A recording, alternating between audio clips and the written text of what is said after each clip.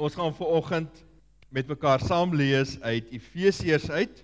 En ons tema vanoggend, jy is nie op uitverkoping gekoop nie.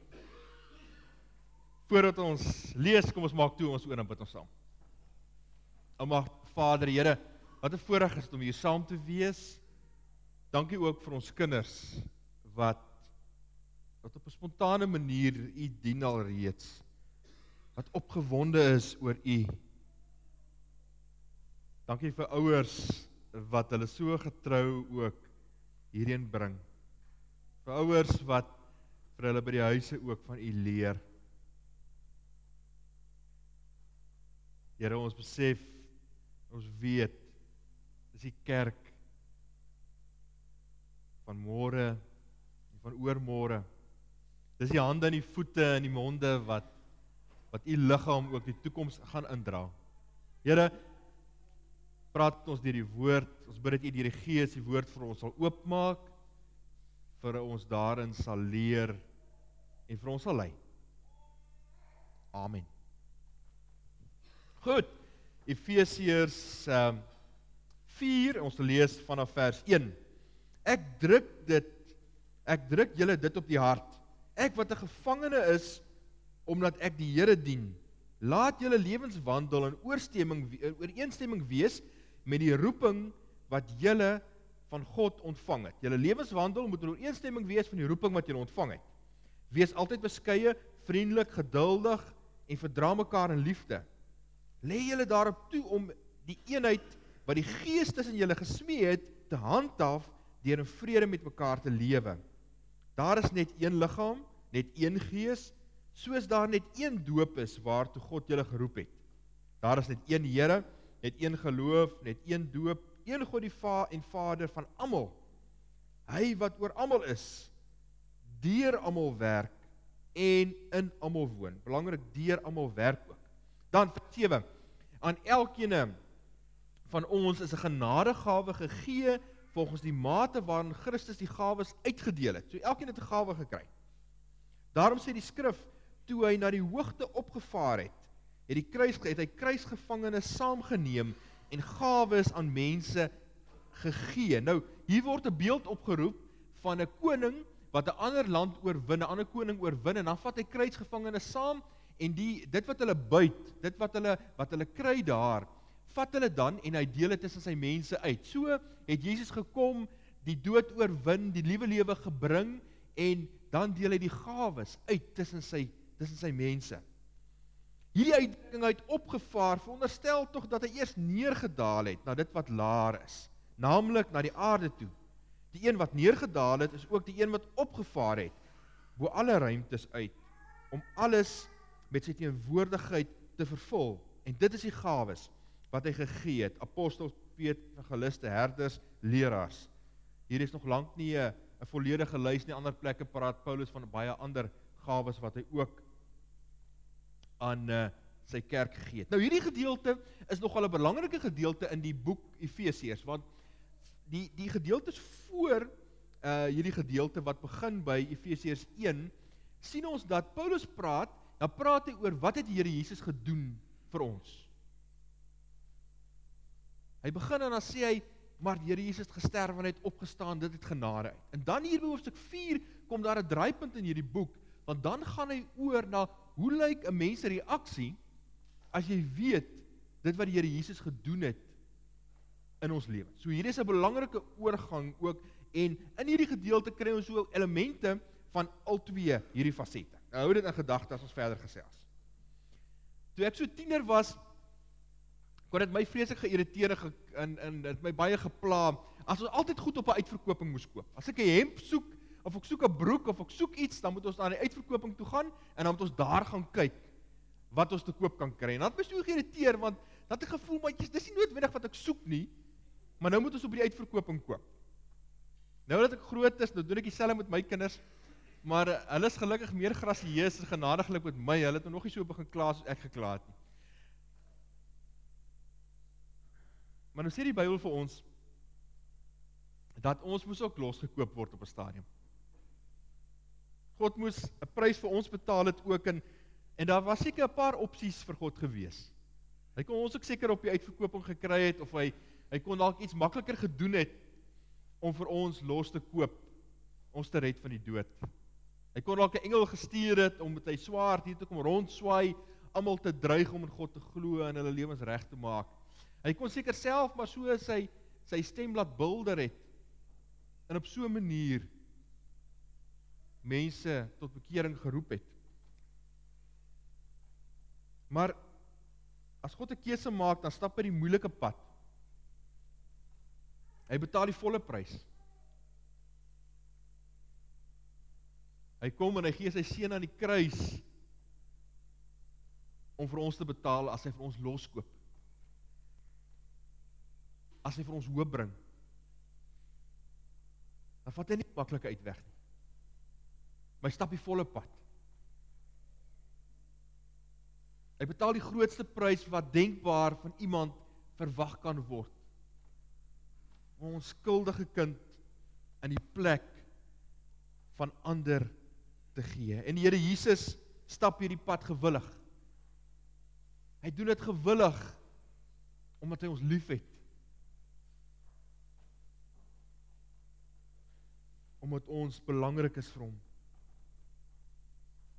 Efesiërs 2 beskryf dit so mooi. Julle was dood as gevolg van julle oortredings en sondes wat voorheen julle lewenswyse gekenmerk het. Julle het gelewe soos hierdie sondige wêreld en julle laat lei deur die vors van die onsigbare magte. Die gees wat daar nou aan die werk is in mense wat aan God gehoorsaam is. So het ons trouens ook vroeër almal gelewe. Ons is deur ons sondige begeertes oorheers en het gedoen net waartoe ons liste ons gelei het en wat in ons gedagtes opgekom het. Vanweë ons sondige natuur sou ons net soos die ander mense deur God gestraf moes word. Maar God is ryk aan barmhartigheid en het ons innig lief. Deur sy groot liefde het hy ons wat dood was as gevolg van ons oortredings saam met Christus lewend gemaak. Uit genade is julle gered. Ja, in Christus Jesus het hy ons saam met hom opgewek uit die dood en saam met hom 'n plek in die hemel gegee. Vriende, dis die basiese van dit wat ons as gelowiges moet verstaan. As ons nie die genade verstaan nie, as ons nie verstaan wat die Here Jesus aan die kruis gedoen het nie, as dit nie elke dag in ons lewe en ons dryf nie, dan word alles wat ons vir God doen, vir ons moeilik, dit word vir ons 'n werk, dit word vir ons iets wat ons swaar dra, dit word iets wat ons doen om vir God gelukkig te hou, maar nie meer iets wat uit onsself kom nie. Hoekom dit so belangrik is omdat ons so 'n belangrike rol speel in God se plan nadat hy op die aarde was. Want as die Here Jesus opvaar, dan doen hy twee dinge. Hy gee sy gees vir ons, wat in ons kom bly. Van tevore het die gees met geleenthede in mense se lewens gewerk. Nou kom God se gees en hy bly in gelowiges se harte. En hy doen 'n tweede ding. Hy gee sy kinders die opdrag om hom te verteenwoordig op aarde. Hy gee sy kinders die opdrag om hierdie aarde ietsie te wys van hoe kan dit lyk as die Here Jesus sou regeer het op hierdie aarde. Hy gee vir ons die opdrag om vir hierdie wêreld te kom wys hoe lyk God se liefde. En die beeld wat hy gebruik is, hy sê ons word die liggaam van die Here Jesus Christus. Ongelooflike woord om te dink dat God gebruik mense om sy liggaam op aarde te wees. In ander plekke sê hy, maar ons word die nuwe gebou waarin die Gees in die wêreld teenwoordig sal wees. En om hierdie ding te simboliseer het kerke deur eeue hierdie Efesiërs 2 vers gevat waar Jesus sê hy is die hoeksteen van hierdie kerk waarop hierdie kerk wat God nou gaan bou. En het hulle hierdie simbool gebruik in die hoek van meeste kerke, sal jy sien iewers is daar so 'n steentjie wat strategies in 'n muur is wat sê Christus is die hoeksteen van hierdie kerk. Maar die Here Jesus los nie alleen 'n hoeksteen in die wêreld nie. Hy sê op hierdie hoeksteen moet julle verder bou en word ons die stene wat deur die Gees se sement aan mekaar gehou word, wat aan gebou is sodat God se lig op hierdie aarde kan skyn. Geweldige verantwoordelikheid, wat hy vir ons, sy kinders los, om sy verteenwoordiger op aarde te wees. God kon in sy wysheid seker baie ander maniere gebruik het, baie beter, maar tog kies hy dit om vir ons te gebruik. Maar hy sê net vir ons, gaan en wees my lig nie, hy sê net, gaan en wees my liggaam en my kerk nie, maar hy sê ook, hy gee vir ons die gawes, om sy kerk en sy teenwoordigheid hier 'n werklikheid te maak. Efesiërs 3 vers 10 skryf Paulus vir ons, maar God het sy ryke verskeidenheid van wysheid deur die kerk bekend laat word aan elke mag en gesag in die hemelruim. Kyk wat moet staan hierso. God het sy volle wysheid aan die wêreld laat bekend word deur sy kerk, deur ons wat hier sit. Omdat hy vir ons toegerus het met sy gawes, kon dit gebeur. Was dit moontlik gewees dat God sy liefde, die totaliteit van sy menswees op aarde, maar ook sy godheid, die hoop wat hy gebring het in hierdie wêreld, vir die wêreld kan gee en sê, dis hoe dit lyk, waar die Here Jesus regeer. Maar nou moet ons onderskei tussen gawes van die Gees en vrugte van die Gees. Ons raak soms die mekaar met die twee. Vrugte van die Gees is dit wat ons daar in Korintiërs van lees. Liefde, vrede, geduld, goedhartigheid, mededeelsaamheid. Dit is hierdie elke dag se vrugte wat ons dra, omdat God in ons lewens leef. Maar dan kry mens ook die gawes van die Gees. Dit waarmee God ons toerus, om sy kerk op aarde te kan wees. Dis die gawes wat God aan ons gee. As hy vir ons sê, ek het vir jou 'n werk, en hier staan nie, hy het vir sommiges gehad nie, hier staan, hy het vir elkeen gawes gegee, en vir elkeen 'n taak. Dan rus hy ons toe, vir daardie taak wat ons in diens van God en sy liggaam en koninkryk het, in hierdie wêreld.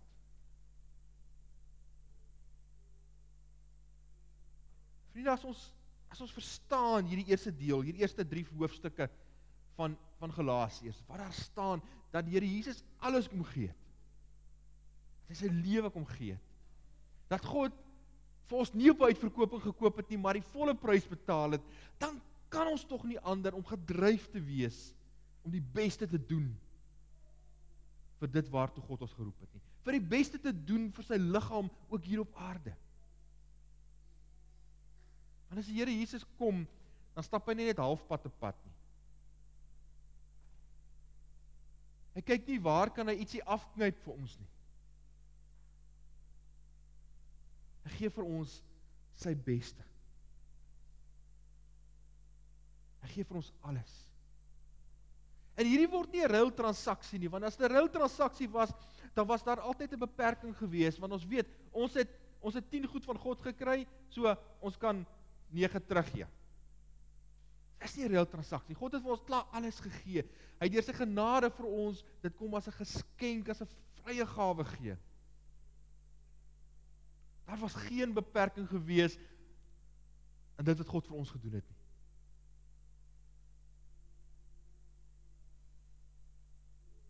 Maar dit moet tog 'n invloed hê op dit wat ons ook teruggee vir God, vir dit waartoe hy ons geroep het, ook in diens van sy liggaam, van sy kerk en sy koninkryk hier op aarde. Daarom, as ons vir God werk, as ons besig is en ons doen iets vir God, as ons besig in sy koninkryk, dan kan ons tog nie net dit halfpad doen nie. Ons kan tog nie afskeep nie. Want as juis in die oorvloed wat ons dankbaarheid bewys aan God, waar ons sin en betekenis begin ervaar in hierdie lewe.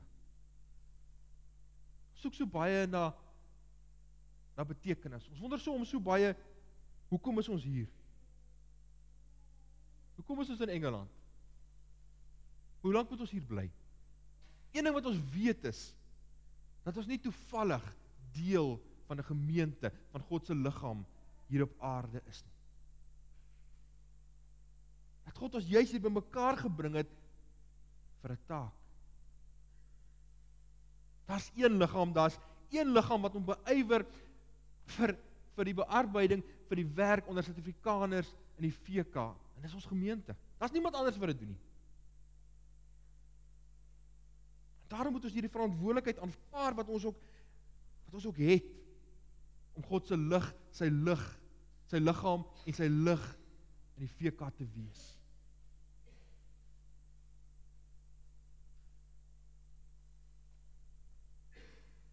Daarom word ons dankoffers nie iets wat ons gee omdat ons moet nie, of om 'n organisasie in die gang te hou nie, of wat ons verleë is nie. Maar ons dankoffers word iets wat uit ons hart uitkom, waaroor ons bid, waarvan ons oortuig is. Iets wat ons toevallig in ons beursie het op 'n Sondagoggend nie. Dit word iets wat uit ons hart uitkom, omdat ons weet, ons is gered, en omdat as geredde mense, is ons deel van God se liggaam, en ons is deel van God se liggaam, om sy lig te laat skyn. Ook hier waar ons is. En so kan die liggaam van die Here Jesus Christus word, wat hy vir ons stel is om te wees, en dit is 'n alternatiewe gemeenskap. Nou wat is 'n alternatiewe gemeenskap? In die begin sien ons lees daar in Handelinge van die vroeë kerk.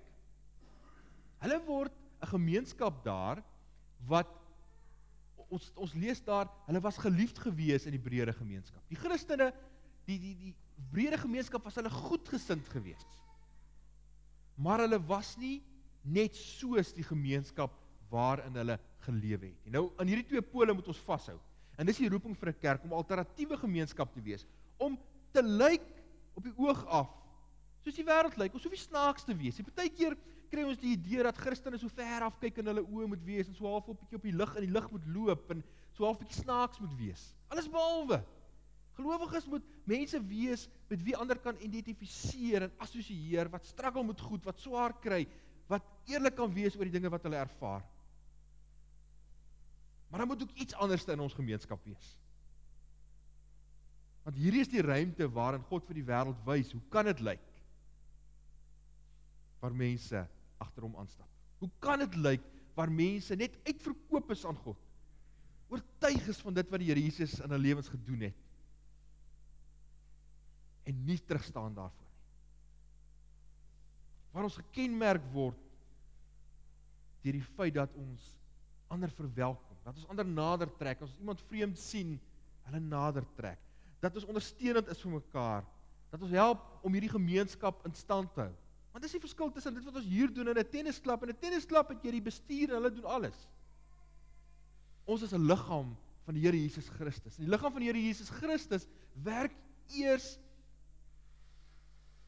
volmaak en soos hy moet wees, as die vinger en die oog en die oor en die toon, elkeen is sy taak doen. En word ons ook 'n gemeenskap waar ons mekaar toerus vir hierdie taak wat ons het.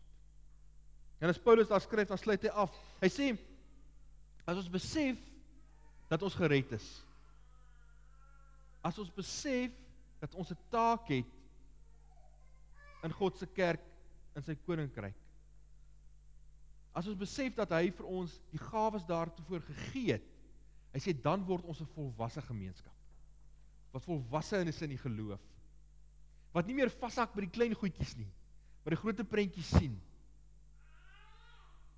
wat met oortuiging lewe, wat ons lig laat skyn, wat verandering bring in die wêreld. Vriende, ons wat vanoggend hier sit, hou hierdie skat in ons hande. Ons hou hierdie skat van die Here Jesus Christus se liggaam op aarde in ons hande. Kom ons waardeer dit, dat ons deel kan wees van so 'n gemeenskap. Kom ons sorg dat daar 'n toekoms is vir hierdie skat. Kom ons sorg dat hierdie skat sy lig laat skyn nog vir baie jare in Brittanje. Nie ter wille van onsself nie. Nie ter wille van watter selfsugtige behoeftes ons ook kan hê nie. Maar omdat ons weet, Ons doen dit maar net om ietsie terug te gee vir dit wat God vir ons gedoen het. Om hierdie hoop en hierdie oorweldigende liefde wat ons van God ervaar het, ook te wys vir ander.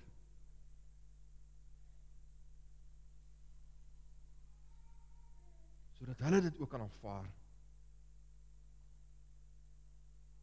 En hulle met daardie vrede kan lewe. Amen. Almagtige Here, ons voel soms maar klein en onwaardig as ons dink dat U vertrou U liggaam op aarde aan ons toe. Gewone mense met tekortkominge. Ons sit hier met baie dinge waarmee ons stoei en wat ons mee sukkel. Maar tog gee U vir ons die gawes, rus U vir ons toe, gee U Gees vir ons om U liggaam te wees op aarde. Here, ons hoef nie ver te soek na die gawes wat U vir ons gegee het. Elkeen van ons sit hier vanoggend met gawes. Alledaagse dinge wat ons goed doen, wat U koninkryk ook nodig het. O Heilige Gees, oortuig ons van wat ons gawes is en mag ons dit ook uitleef in U koninkryk. Inspireer vir ons, lei vir ons, oortuig vir ons van U wil. Here, ons bid vir die land waarin ons woon, vir Brittanje. Ons bid dat U die regering sal lei, sodat hulle met verantwoordelikheid sal regeer. So sal regeer dat gelowiges ook in vrede sal kan lewe. Here, ons bid vir Suid-Afrika, vir die uitdagings daar ook. Ons dank U dat die verkiesing daar ook goed afgeloop het. Ons bid dat die nuwe politici en administreerders ook werklik hulle taak sal besef en met verantwoordelikheid sal regeer. Here, ons bid ook vir soveel wêreldstreke waarin mense baie swaar kry in hierdie tyd, in Libië, soveel ander wêrelddele waarin daar groot opstande is. Ons bid ook daar vir uitkoms, sodat daar sal vrede kom in daardie wêrelddele.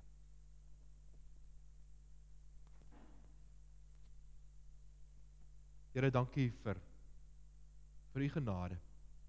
Dankie vir U sorg. Dankie vir U getrouheid. Amen.